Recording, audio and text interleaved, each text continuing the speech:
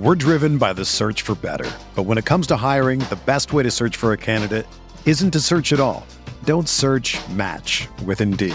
Indeed is your matching and hiring platform with over 350 million global monthly visitors, according to Indeed data, and a matching engine that helps you find quality candidates fast. Ditch the busy work. Use Indeed for scheduling, screening, and messaging so you can connect with candidates faster. Leveraging over 140 million qualifications and preferences every day, Indeed's matching engine is constantly learning from your preferences, so the more you use Indeed, the better it gets. Join more than 3.5 million businesses worldwide that use Indeed to hire great talent fast. And listeners of this show will get a $75 sponsored job credit to get your jobs more visibility at Indeed.com/Blue Wire. Just go to Indeed.com/Blue Wire right now and support our show by saying that you heard about Indeed on this podcast. That's Indeed.com/Blue Wire. Terms and conditions apply. Need to hire? You need Indeed.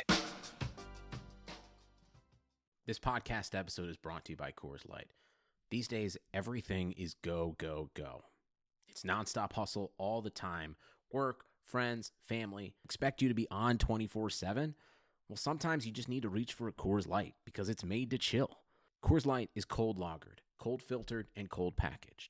It's as crisp and refreshing as the Colorado Rockies. It is literally made to chill. Coors Light is the one I choose when I need to unwind. So when you want to hit reset, reach for the beer that's made to chill. Get Coors Light in the new look delivered straight to your door with Drizzly or Instacart. Celebrate responsibly. Coors Brewing Company, Golden, Colorado. Say Metro by T-Mobile got the best deal in wireless, and it's all for you, all for me. Just switch quickly, because Metro has 2 lines for $80 and 2 Samsung Galaxy J7 Star phones for free, plus Amazon Prime included. That's the way wireless should be, only at Metro. Plus sales tax and activation fee. $50 plus rate plan required. Not valid for numbers currently on T-Mobile network or on Metro in past 90 days. Offer subject to change. Offer valid for new Amazon Prime members. Amazon Prime has a $12.99 per month value. Restrictions apply. See store for details and terms and conditions.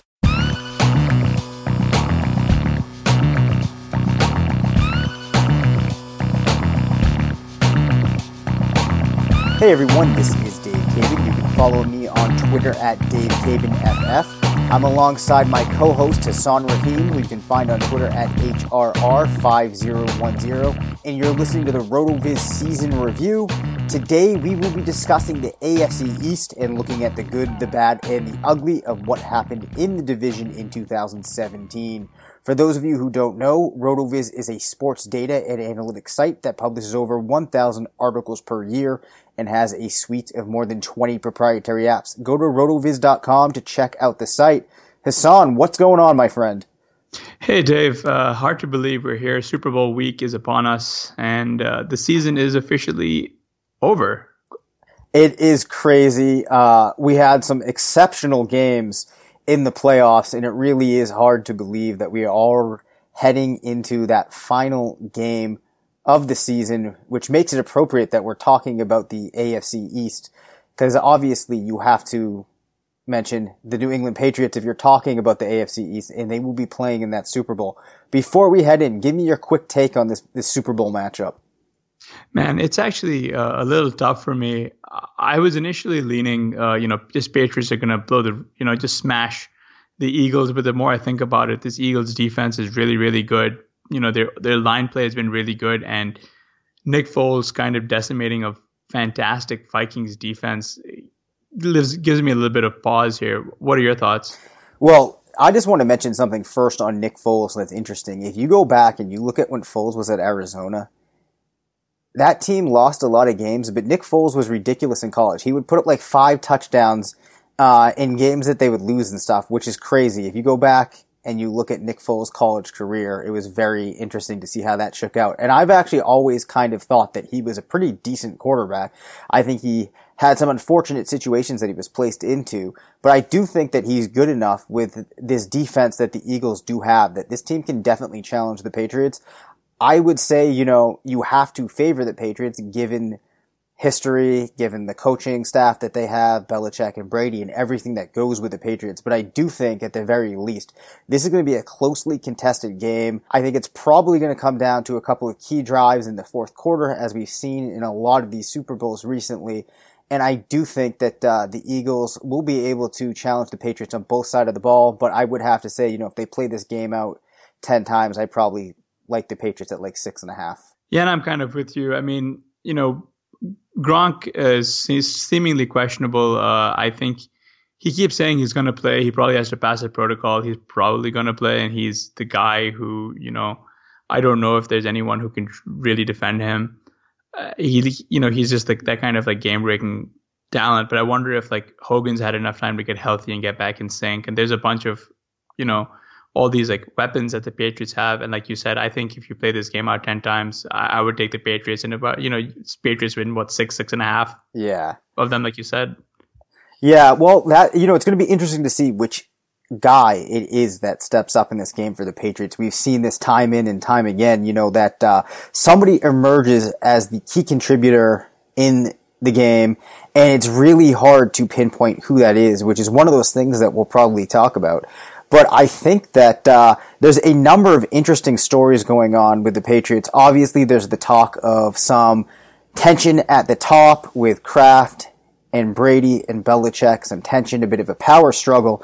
And a lot of that has to do with Jimmy Garoppolo, or at least it was perceived that way. But as we're learning more, it does appear that, there certainly were tensions, and it definitely could have had to do with Garoppolo. So what do you think we expect from Brady in 2018? Do you think we're still looking at a lot more seasons from him? And kind of, what's your take on how that impacts the quarterback situation for the team?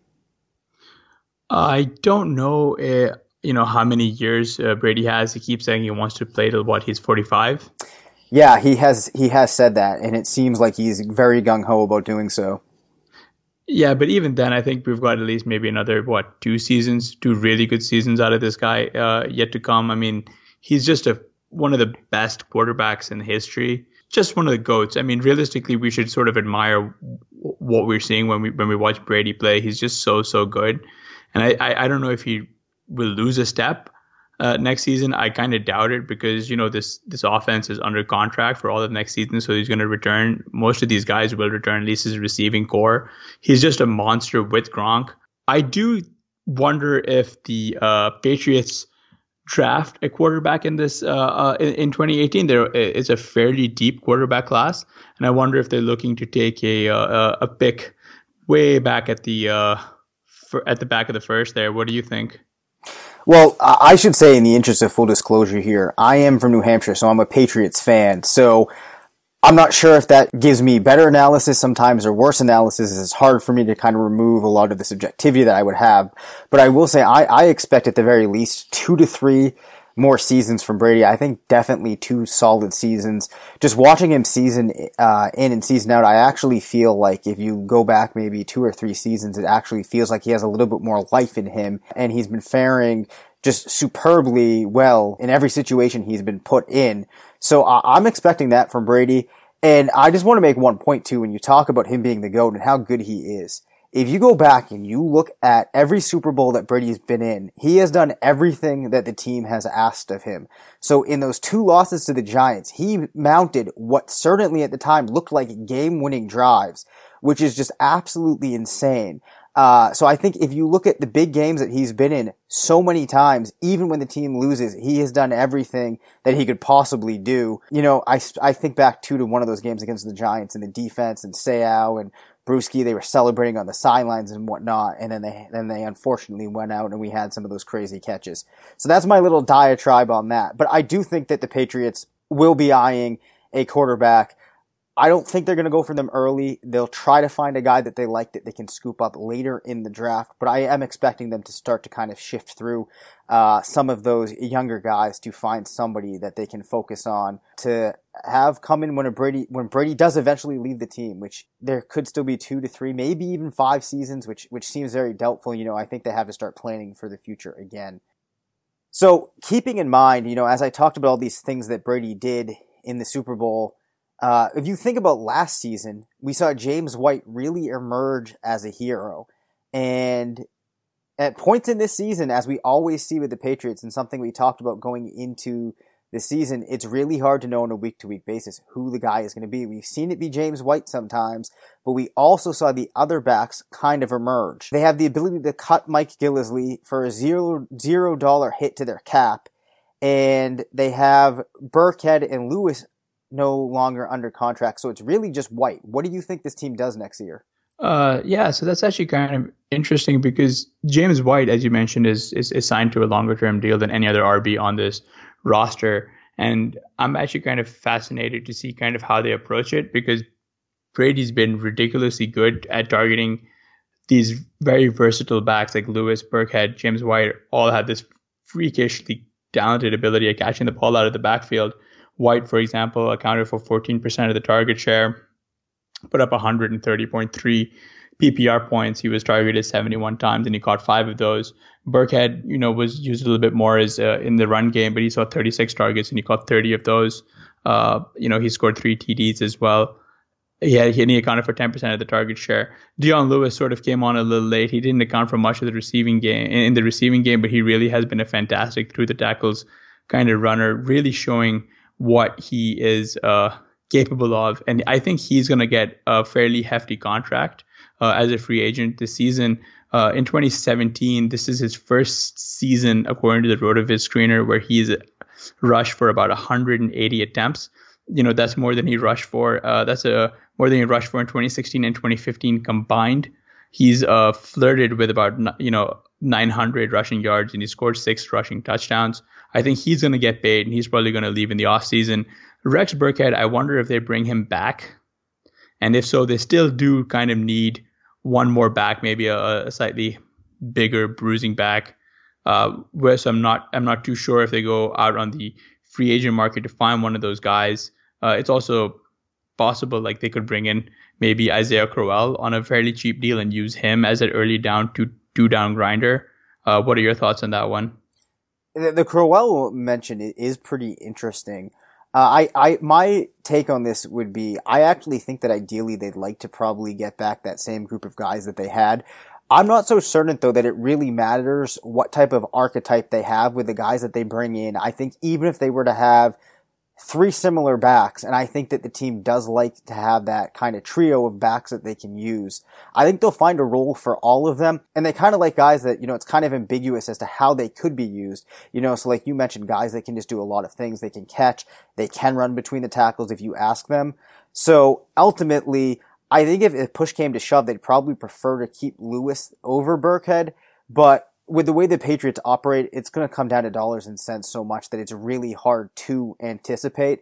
But I actually will say that I think this is going to be one of those situations where they're going to prefer to try to keep the guys around as opposed to hitting the free agent market for them. Yeah, and just thinking about those like 2-down grinders, a couple of names that I would find personally kind of amusing if they went would be Jeremy Hill or a Brandon Oliver type, like someone just to bring in on that vet minimum, prove it 1-year deal, just kind of like, a through the tackles kind of guy. Like, I don't know if they'll be fantasy relevant unless they're going to be used as a red zone back, but just for my own personal amusement, I think that those 2 guys would be kind of fascinating to be signed and see how the Twitter community flips on their idea of someone like Jeremy Hill, especially.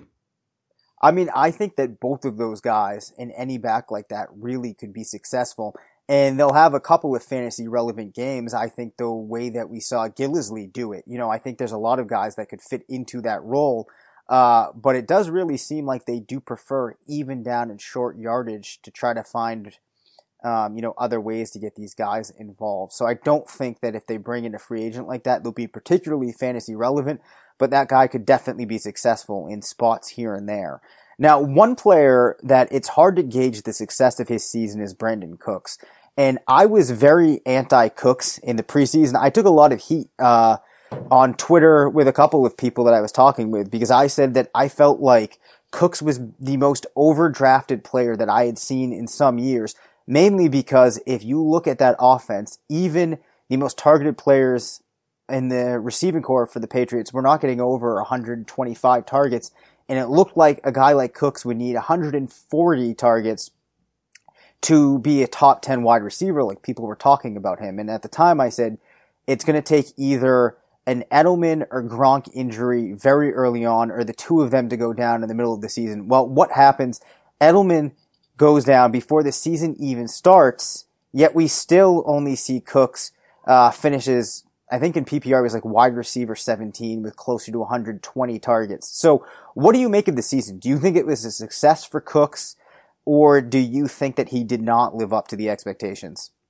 So when you're looking at Cooks' history, it certainly wasn't as good as his 2015 or 2016 with Drew Brees under center. Actually, as an aside, how crazy is it that Brandon Cooks has only had the ball thrown to him by either Drew Brees or Tom Brady? Like, that's a pretty charmed life. But Cooks actually had his least yardage since his rookie year. I mean, he still cracked 1,000 yards, but like you said, he saw about 120 targets. He saw 19% of the target share. He was clearly, this entire passing offense runs through Gronk, who accounted for 23% of the target share. But even without Edelman present and Chris Hogan missing massive stretches of time, and to where we were seeing Danny Amendola playing very, very meaningful snaps in high leverage games, Cooks kind of had a bit of a disappointment, since he should have really run away with the opportunity. That being said, there are certain plays that you can just sort of go back and watch, and Brady either overthrows or underthrows Cooks, and maybe that's production that we're just not seeing, because at the same time, Cooks accounted for almost 1,800 air yards, and assuming that he's back next season and Brady's just as good as he used to be, maybe they spend some more time this offseason, work on that timing, and he gets hit in stride. For fantasy football, I think for Cooks, it comes down to where his ADP shakes out. I don't know if he's going to go, in the early to mid 2 as he was around the end of the season. But it'd be really interesting to see if they can work that chemistry stuff out. Yeah, I agree. I think one of the things that happened too was, and we've seen this before, it's not always as much of a plug and play with a receiver moving in, even if he's coming from a very prolific offense into an offense that's equally prolific. It doesn't always work out that it's a seamless transition. So I think there's certainly some credence to that. But you got to remember too, like you said, Edelman's coming back. There's Malcolm Mitchell, who is out with injury. Then there's other guys like Chris Hogan. I'm interested to know where you think he's going to fall in drafts. And then with guys like Danny Amendola hitting free agency, does that maybe work up some room for them, and what might they do to kind of address him leaving? Or is he a Patriot next season? I think that kind of comes down to gap and what kind of contract he's willing to take. Assuming Edelman and Mitchell are both healthy, I think that kind of renders Amendola more so as a bench guy, kind of a luxury asset to this team. Just because it feels like Amendola has been playing the poor man Julian Edelman role. And Chris Hogan, I have no idea where his ADP shakes out. He's definitely someone who I'm very, very interested in. He was one of the most heavily targeted receivers in the red zone. He has a lower ADOT than Brandon Cooks. He saw about 70% of the target share, although he missed a significant chunk of games. It seems that Brady looks more comfortable when he's throwing his way. So it'll be interesting to see him eat into some of those targets. Just that free target share for Hogan would be pretty interesting. The guys who I'm interested in are Edelman and Malcolm Mitchell, because they're both coming off those injuries. Both those guys are kind of fascinating to me, just in terms of where they shake out. I don't know if fantasy players will forget what they do or what Mitchell's rookie season looked like. You know what I mean? I'm hoping we can get those guys at a depressed ADP. My take on this is, I think that every receiver on the Patriots is going to be overdrafted. To a degree, some of that might depend on what happens in the game on Sunday, but I feel like everyone's going to be overdrafted. And I say that just because when you bring some of these guys back in, inherently, that's going to bring down the opportunity for all of these players. And I think that beyond that, what will happen is one of them will emerge early on in the season, and we'll all be kicking ourselves, or we'll be congratulating ourselves for taking them, but it will all kind of even out. So I would say I'm not going to be going out early in drafts, or as early as ADP is going to dictate for these guys. So very quickly, because we've talked at length about the Patriots, which I think is probably fair, and they probably deserve especially given how the other teams performed in this division. They deserve a lot of airtime. But as far as Gronk goes, are you concerned about the injuries? He still missed 3 games this season. He was healthy for the most part, though. But where do you see him drafted next season, and do you have any concerns? I'm fine getting back on the Gronk horse. I mean, sure, he missed games, but you kind of know what you're getting with Gronk when you go into it. He saw 22 of the red zone targets, and he caught 11 of those, and he put up 6 TDs. He saw more red zone targets than Cooks or Hogan or James White, who accounted for 12, and 11 respectively. And the one thing about drafting Gronkowski early, or at least reaching for him because of the tight end thing, is you're drafting a massive positional edge ahead of your most of your league mates. Now, it depends on ADP or where he's valued.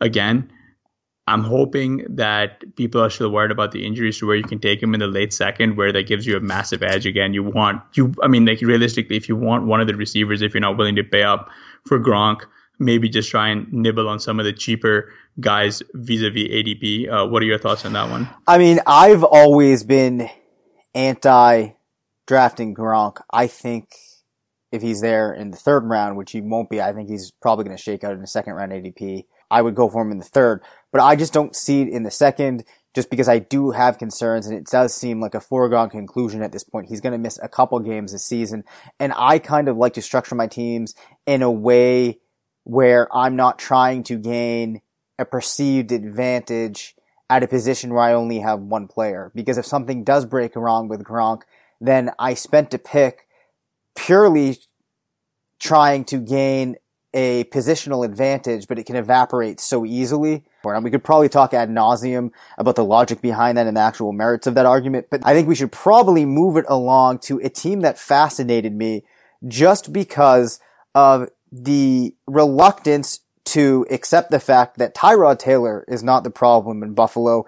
I think he was playing a very dismal cast of characters around him, especially in the receiving game. And I don't think he's a top 10 quarterback or anything at that stretch of the imagination. But I do think that, he was serviceable enough for them. And them benching him to bring in Nathan Peterman was absolutely insane.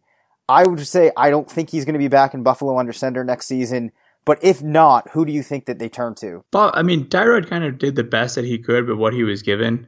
When you're looking at the how the targets were split out on this squad, LeSean McCoy was the most targeted receiver in this whatever they wanted to call their receiving core. So you already hamstrung the guy. Nathan Peterman, like that entire fiasco, honestly, in my opinion, the way they went about it, just looking for an excuse to get rid of Tyrod. They should have not made the playoffs. I'm really happy for Bills fans that they did, because it really is awesome watching those guys have their moment in the playoffs. But I really did not want this front office and this coaching staff to be rewarded for them making these negative EV moves with their own roster. You kind of got to dance with the guys that brought you here, and the fact that you're in playoff contention with guys like Charles Clay and Zay Jones and Deontay Thompson as your major receiving threats says a little bit more about Tyrod than it does about this coaching staff. Absolutely. I mean, again, he's doing the best he can with this motley crew of receivers, and so I hope to see Tyrod maybe no longer in Buffalo, and if they do decide to move on from Tyrod and realize that Nathan Peterman's not the guy, I wonder if they're going to try and throw as much cash as possible at Kirk Cousins, because that sweepstakes has begun. And then I wonder which of the castaway Vikings QBs, whether it's Case Keenum or Sam Bradford or Teddy Bridgewater, they try and snag. Yep. What do you think? I think that it's probably going to be a lower level guy, maybe like one of those Vikings quarterbacks, because I don't see them being perceived by the competitive quarterbacks that are going to be out there like Cousins as being that good of a destination. Just when you look at the pieces that are going to be around them, that's going to be enough to scare off any quarterback. And it just doesn't really feel to me like a situation where the Bills themselves are really going to be committed to winning and getting better, just because they're still staring down the Brady Patriots monster for a couple more seasons. So I'd be surprised really, if they get anybody of note or anybody exciting.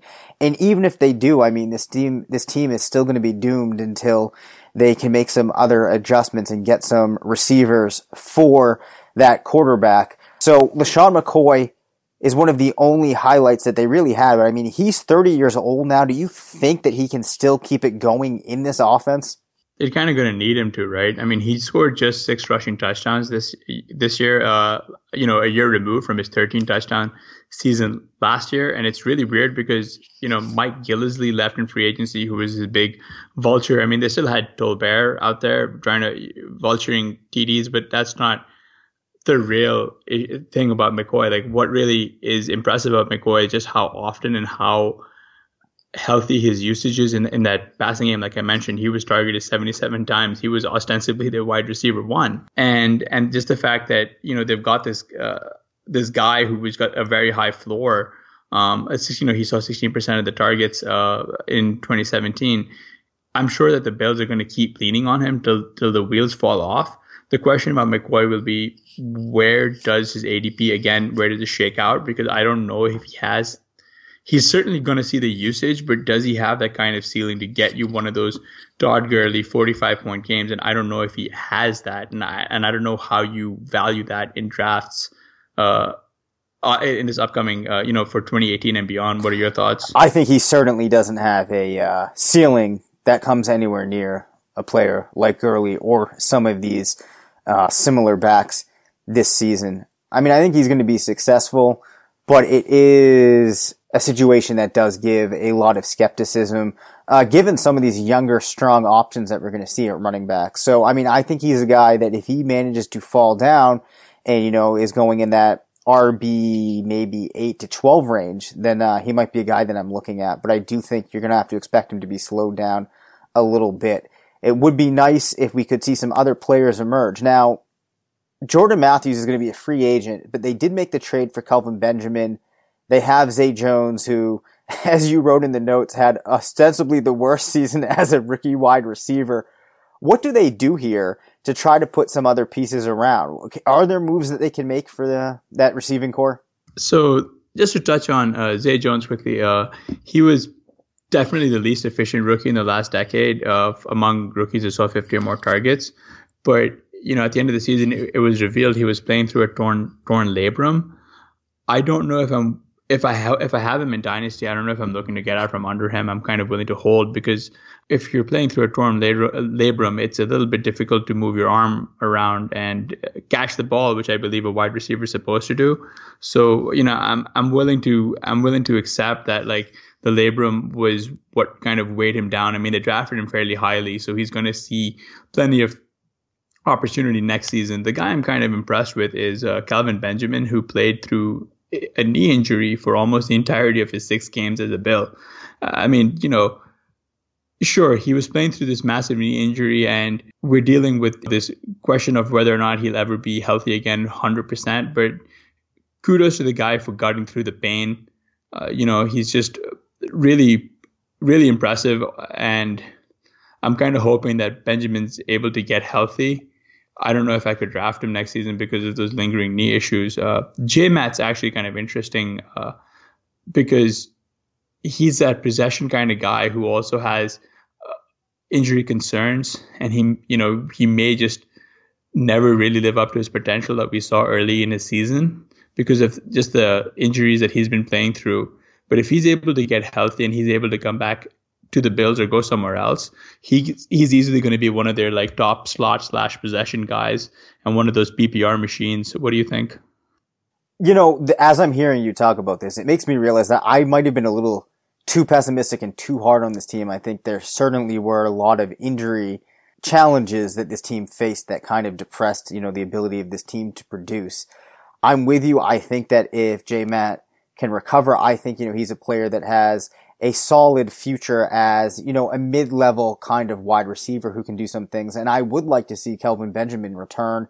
I actually like Charles Clay. I believe that I'm higher on him than you are, but I think that Benjamin and Clay could be an interesting combo out there. I got to admit though, I actually don't know if Clay returns next season or not. Do you? I believe he does. I think they have him under contract for next season. Charles Clay will certainly be one of those incredibly unsexy tight ends that you can leave your draft with right at the end. I think that like Charles Clay might be the guy who we want to target in this receiving game till we see how free agency and the draft shakes out. I'm with you on that. I think, at least for me personally, in my fantasy season, he was kind of a high spot among a lot of mediocrity on that team. But I will tell you what is not mediocre, and that is a subscription to an NFL Pass at RotoViz. Go to the RotoViz radio homepage, rotoviz.com/podcast. Get 30% off a listener-only discount to the site and just get all of the great content and tools that we have coming up. We're going to be blasting all kinds of draft coverage, breaking down what happens on all of these teams, getting you ready for 2018, Dynasty, Redraft, Best Ball. We're going to have you covered on all of that. So make sure that you go to rotoviz.com. So Hassan, now that I kind of fumbled and stumbled through that little read there, it brings us to the Dolphins, who have been doing a good job of stumbling and fumbling for some years. They bring in Jay Cutler to replace Ryan Tannehill. We all know how that went. Just to remind everybody out there, obviously we said that the Bills made the playoffs. The Dolphins only won 6 games. They went 6-10, and the Jets, who we'll talk about later, went 5-11. So we have the Dolphins and the Jets at the bottom of the conference. Does anything change with Ryan Tannehill back under center next season? Not really. I mean, this maybe the passing offense kind of improves. Gase has publicly kind of backed Tannehill, but there's rumors swirling about Baker Mayfield being, them being interested in him. They, Baker Mayfield reportedly met with the Buffalo Bills, the Miami Dolphins, the New York Jets, and the New Orleans Saints over Senior Bowl week. And it seems that like there's some chatter coming out of Miami that indicates that they're open to drafting a rookie with their 11th pick, assuming one of these, one of the heralded QB prospects somehow falls all the way down to them. Maybe they take him. Otherwise, I can see Gase being true to his word and just sort of sticking with Ryan Tannehill, who, despite his best efforts of putting off surgery, unfortunately did tear his ACL, which is very, very, and I'm hoping he comes back at full strength. I don't know if he's going to be fantasy viable or this team will be, but I was wondering what your thoughts on that would be. I think regardless who the quarterback is, they're not going to be fantasy viable. And I think that it's going to make it hard for some of the players around them, but we'll probably still see the team's running back be useful in certain spots. And then, we have to talk about what shakes out at receiver, but it could be, an interesting group there. And even if it is Mayfield, I don't know what to make of Mayfield yet. I need to go in and do some more research. I'm skepticistic with him as I am with all quarterbacks. But it is going to be interesting to see, at least from a ground game perspective, what this team can do, because we did see some some good spots from Kenyon Drake towards the end of the season. And, do you think it's his backfield? We know that they traded Ajayi away and Damian Williams is going to hit free agency. They going to go for somebody else, or is this his backfield to run with? No, think about like all the things that had to happen for Kenyon Drake to sort of really see that kind of opportunity he did towards the end of the season. They traded away Ajayi to Philadelphia. Damian Williams was hurt and then just couldn't get back on the field. And so Kenyon Drake sort of de facto fell into all that opportunity. I don't know if they go out and they might actually re-sign Damian Williams. And I don't know if they spend a high draft pick on running back. Maybe they'll take one super late or something. Or maybe they draft a couple from the free agency heap. But I really don't know if Kenyon Drake will be the guy, as we saw, although he had a fantastic end to the season with all that opportunity. He actually really delivered. And he showed that he was able to be used in all phases of the game as a true bell cow. I just don't know if they see him as such because, again, he climbed a massive mountain to get to where he was, and it took a whole bunch of injuries and trades to open up that opportunity for him. What do you think? I'm with you that I think that they try to bring back Williams, and I'm not sure that it's going to be Drake's backfield if they don't. I think that they would have to go out and try to pick somebody else in free agency to couple with him because he just doesn't seem to me like the type of player that could go the whole season just as their pure main source of the running game. But I think another thing that could really impact that is if Jarvis Landry doesn't re-sign. He's going to hit the free agent market. It's looking like they're not going to be able to sign him. And I think that could really impact the ground game and the receiving core. So what do you think becomes of players like Devontae Parker and Leonte Carew if the team cannot sign Landry? Do you think that has any implications in the running game? First off, can we just say, like, Jarvis Landry is incredibly underappreciated. He's been a wide receiver of one. Oh, yes, I'm with you. I love Landry. I always think he's been underappreciated. Like, I mean, if you're playing in PPR leagues and you're not drafting Landry because you don't like how he's used, PPR might not be the format you're looking for. I mean, this guy has a racer of 0.96. Sure, he's got a very low ADOT of 6.4, but he's just so good at converting those air yards into receiving yards. He wins everywhere across the field. He showed touchdown upside this season. He saw 27% of the targets in Miami. If he leaves, like, that opens up a significant chunk of the target share for a lot of the other wide receivers. But I don't know if Tannehill is going to be the kind of guy to unlock how to deploy some of these guys. So you got, Landry has an ADOT of 6.4, as I mentioned, but Devontae Parker has an ADOT of 12.6. Kenny Stills has one of 15. And it looks like they were deploying Leonte Carew at a shallower depth, 8.3, but that's only on 14 targets. So it's a bit of a smaller sample size. Right. But, with Landry gone and you're opening up like 160 targets, I don't know if Tannehill is going to be the kind of guy who will consistently slug it down the field, because, again, it goes back to kind of how much play action will they run and stuff like that. My biggest concern here would be with Devontae Parker. We're waiting on the breakout that never seems to ever come. What do you think happens with Parker, whether Landry leaves, if Landry leaves? I think even if Landry leaves, we see Parker become the wide receiver one on that team.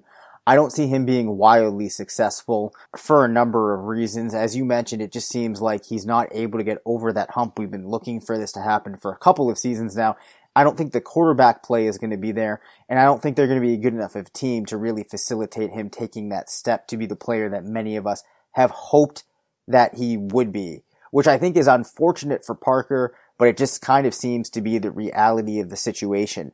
And then to round out our look at the options that they're going to have in the passing game, Julius Thomas, probably going to be cut by the Dolphins. Is this a spot that sets up to just be a fantasy wasteland next season, or will they go and maybe sign one of these big free agents? I know Jimmy Graham's out there. I can't imagine he's a possibility, but do you think that could be a hope for Dolphins fans? Sure, why not? I personally am kind of curious to see what happens under center. I mean, maybe Ryan Tannehill isn't as bad as my mind's eye is making him out to be. There's Jimmy Graham would be an interesting one. Maybe they chase ASJ. So those are two of the bigger names available in free agency. Yep. But at the same time, I don't know how many fantasy viable receivers this offense will be able to support. I have to go back and look and see how they did under Tannehill. It's going to be one. I mean, I think they can only support one. Just looking at the numbers, I mean, I'm just going to quickly go down the targets. You had 161 for Landry, 105 for Stills, 96 for Parker, and then not many elsewhere. So, like, even if you try to roll that up into another player, I don't see it really working out unless we can see somebody that's going to be extremely good or extremely efficient, which obviously they'd have to bring in a big name to replace Landry for that to happen. The guy who I am genuinely interested in this offense would be Kenny Stills. They re-signed him to a large contract. Yep. He seems to always sort of produce when he's called upon. He certainly capped Parker's, share of the targets and upside. It just feels like he's a guy I always forget about, and then I forget to draft him, and he's always just a value whoever gets him. Yeah, I'm with you on Stills. I actually like Stills, and he was a guy that my model kept picking here and there as a guy that could have some big games. So I think he's one of those players that actually, the more that I think about it, he could have a couple of big, nice games next season, especially if Landry isn't there. I don't know if he's the type of guy I would rely on week in and week out, which might be the problem with some of these players in Miami, but I do like Stills. And that brings us to the Jets, who as I mentioned earlier, won just 5 games. Their offensive coordinator, John Borden, is going to be gone. Any hope for this offense? First off, just hats off to John Morton. He took a roster that most considered to be a 0-win roster, and he won 5 games out of it. He seemed to get the best out of the limited talent pool that he had to work with. He got ostensibly Josh McCown's best season at the age of 38. With Quincy Enunwa out, he's coaxed a top 20 finish out of Robbie Anderson. ASJ became a viable tight end for a short stretch, but again, he had his own issues down in Tampa, and it's just really nice to see a man recover and sort of deal with his demons and kind of come back, and hopefully he's able to come back to New York and just be their tight end and just be the budding star that he's supposed to be in this league. Right. Now, it's going to be interesting to see where the coaching staff will go once the draft arises, because we know that the Jets have the 6th overall pick. It would stand to reason they're probably going to go for a quarterback. Any inkling for you of who they might go for if they do decide to go with the quarterback in the draft? Yeah, and that kind of depends on how the top 5 play out, which means if Baker, if all these negative reports about Baker Mayfield are true, and like how teams don't really value him truly, you could see, maybe Baker Mayfield falls to them. And it kind of comes down to what Denver does ahead of them, because the Jets are also rumored to be in on the ongoing Kirk Cousins sweepstakes. So, maybe they just throw a gobs of money at Kirk and then try and find other franchise guys at 6 instead of, assuming the other teams are out on him. And that's going to kind of be really fascinating to see. If they do go the rookie route, I wonder if they bring back Josh McCown as that veteran presence. So what do you think? I would think that that's a definite possibility. I think that, as you mentioned, he had a very good season. I think that McCown in spots in his career has been strong. And for what they'd be looking for him to do, I think he could very aptly fill that role. So I think that there's a high possibility that they bring him back, especially if they're turning to a rookie quarterback. It just makes sense. Now, there's another veteran that the team's going to have to think about, and that's Matt Forte. They can move on and release him with only a $1 million hit to their cap. Obviously, they have Bilal Powell, Elijah McGuire. Do you think that they make that move and move on? I think they might, just because Forte looked really good at spots, and he was hampered by injury for the most part.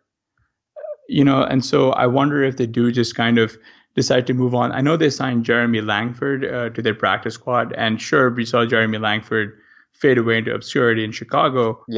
But at the same time, I wonder if they're fine with letting Matt Forte, just cutting him, eating that cap hit, and not having to worry about him, and then going with this RBBC of Powell and McGuire. It appears that they're not willing to trust Powell as a true bell cow back, although, like he does every season, he just came on hot down the stretch. And so I wonder if the decision is kind of made for them regarding Forte and his inability to stay healthy, which is honestly really sad to see, because the guy was just at one point, he was just one of the top running backs to own in fantasy for a very long time. Yeah, Forte had an unbelievable run. I don't think that there's much of an incentive for the team keeping him around, especially with the manner in which they can release him. Bilal Powell, boy, he was just a disappointment. He was the guy that we tried to get really up on as a site, thinking that he could manage to capitalize on a lot of opportunity. With Forte struggling with some issues health-wise, there was times that Powell could have taken over. He just wasn't able to do it. For me, I think we're going to see more of a Powell-McGuire mix next season, and neither of them being particularly high finishers from a fantasy perspective. Now, Robbie Anderson, who you touched upon, we got to hope that he can pull together his life in the same way that ASJ did. He was an undrafted free agent, and he managed to play very, very well, but with the second arrest, it does give some concern. So, do you think that it's going to impact him moving forward? Was this season a fluke? Is he the type of player that, if he can manage to get a third chance, can really string together a good season? I'm wondering if his season was just kind of like aided by the fact that Quincy Enunwa went down and there really wasn't a good secondary option in the receiving game alongside him, especially one who could be like deployed as a deep threat. He saw 22% of the targets, almost cracked 941 yards, and he scored 7 TDs. I don't know if that's truly replicable, especially with, Enunwa coming back. He's expected to play the slot. The guy who really fascinated me was the fact that Jermaine Kearse saw a lot of targets. He saw 20% of the target share, and 100 plus targets. He scored 5 TDs. It fell about 200 yards short of that elusive 1K mark. He's deployed at a slightly lower depth. And so I wonder if even if he's back and avoids suspension, I don't know if there's going to be enough targets to go around for Robbie Anderson. He was a fantastic best ball pick around, towards like the last final round, the last 5 rounds of the draft. I don't know if what we saw out of him could be replicable. I've seen Josh Hermsmeyer on Twitter refer to him as 2018's Terrell Pryor. I think that's fairly apt. So Hassan, that takes us through all of these teams. Any closing thoughts on this division before we close out? Yeah, it kind of is crazy to me that we have on one end of the spectrum, you've got Tom Brady, one of the GOATs, and then on the other end, you've got 3 teams who have really labored with, substandard QB play. And so it'd be fascinating to see what those guys do. 3 teams in this division seem to be all in the hunt for new quarterbacks, and that will dictate how their fantasies, like how fantasy viable their assets will be going into next season. Well, Hassan, as always, it was awesome talking with you, and I'll look forward to doing so in the future. Absolutely, Dave. It was an absolute blast. Thanks for having me on. Yeah, absolutely. As always, glad to have you. And that's going to do it for today's episode of the RotoViz AFC East Season Review. I'm Dave Cabin. You can find me on Twitter at DaveCabinFF. My co-host was Hassan Rahim, who you can find on Twitter at HRR5010. Thanks for tuning in. Thank you for listening to the RotoViz Recap series. Please rate and review the RotoViz Radio podcast on iTunes or your favorite podcast app. Contact us via email, rotovizradio@gmail.com, and follow us on Twitter at RotoVizRadio. And remember, you can always support the pod by subscribing to RotoViz at a 30% discount through the RotoViz Radio homepage, rotoviz.com/podcast. Technology Truths, brought to you by Geico. Technology Truths. Truth. Teenagers can communicate entirely in emojis. How was the birthday party? Pizza slice, kitten, soccer ball, pineapple? Truth. It's so easy to switch and save on car insurance at geico.com. What are you talking about? Paperclip, shoulder shrug, high five, wizard hat? What? Geico. 15 minutes could save you 15% or more. They call you the Grill Master. You've seared the thickest porterhouse in the butcher shop. And as you lift that first forkful to your mouth, you savor the moment. To get amazing offers during the Mercedes-Benz summer event, like the 2019 C-Class sedan and GLC SUV, the perfect recipes of driving performance. Plus, you can enjoy 6 months of Sirius XM All Access included. The Mercedes-Benz summer event, now serving limited time offers on a select lineup of vehicles. Offers end September 3rd. Mercedes-Benz, the best or nothing. Sugar Ray Leonard, Roberto Duran, Marvelous Marvin Hagler, and Thomas Hearns. Legends, whose 4-way rivalry defined one of the greatest eras in boxing history. Relive their decade of dominance in the new Showtime sports documentary, The Kings, a 4-part series premiering Sunday, June 6th, only on Showtime. Mother's Day is almost here, and you can get her the most beautiful time-tested gift around, a watch she can wear every day from Movement. Whether your mom is into classic dress watches, rare and refined ceramics, or tried-and-true bestsellers, Movement has something she'll love. And right now, everything at Movement is up to 50% off site-wide during their Mother's Day sale. A watch is a gift that celebrates all the time you spent with Mom, and a Movement watch is even more than that. Movement uses industry-leading materials for their fresh, modern watch designs, from technically complex ceramics to vintage-inspired style. All for an incredible value your wrist and wallet will both love. And with one-size-fits-all convenience and fast free shipping and returns, it's a stress-free shopping experience. Save big on the best Mother's Day gift ever with Movement. Get up to 50% off site-wide during their Mother's Day sale at MVMT.com. Again, that's up to 50% off at MVMT.com.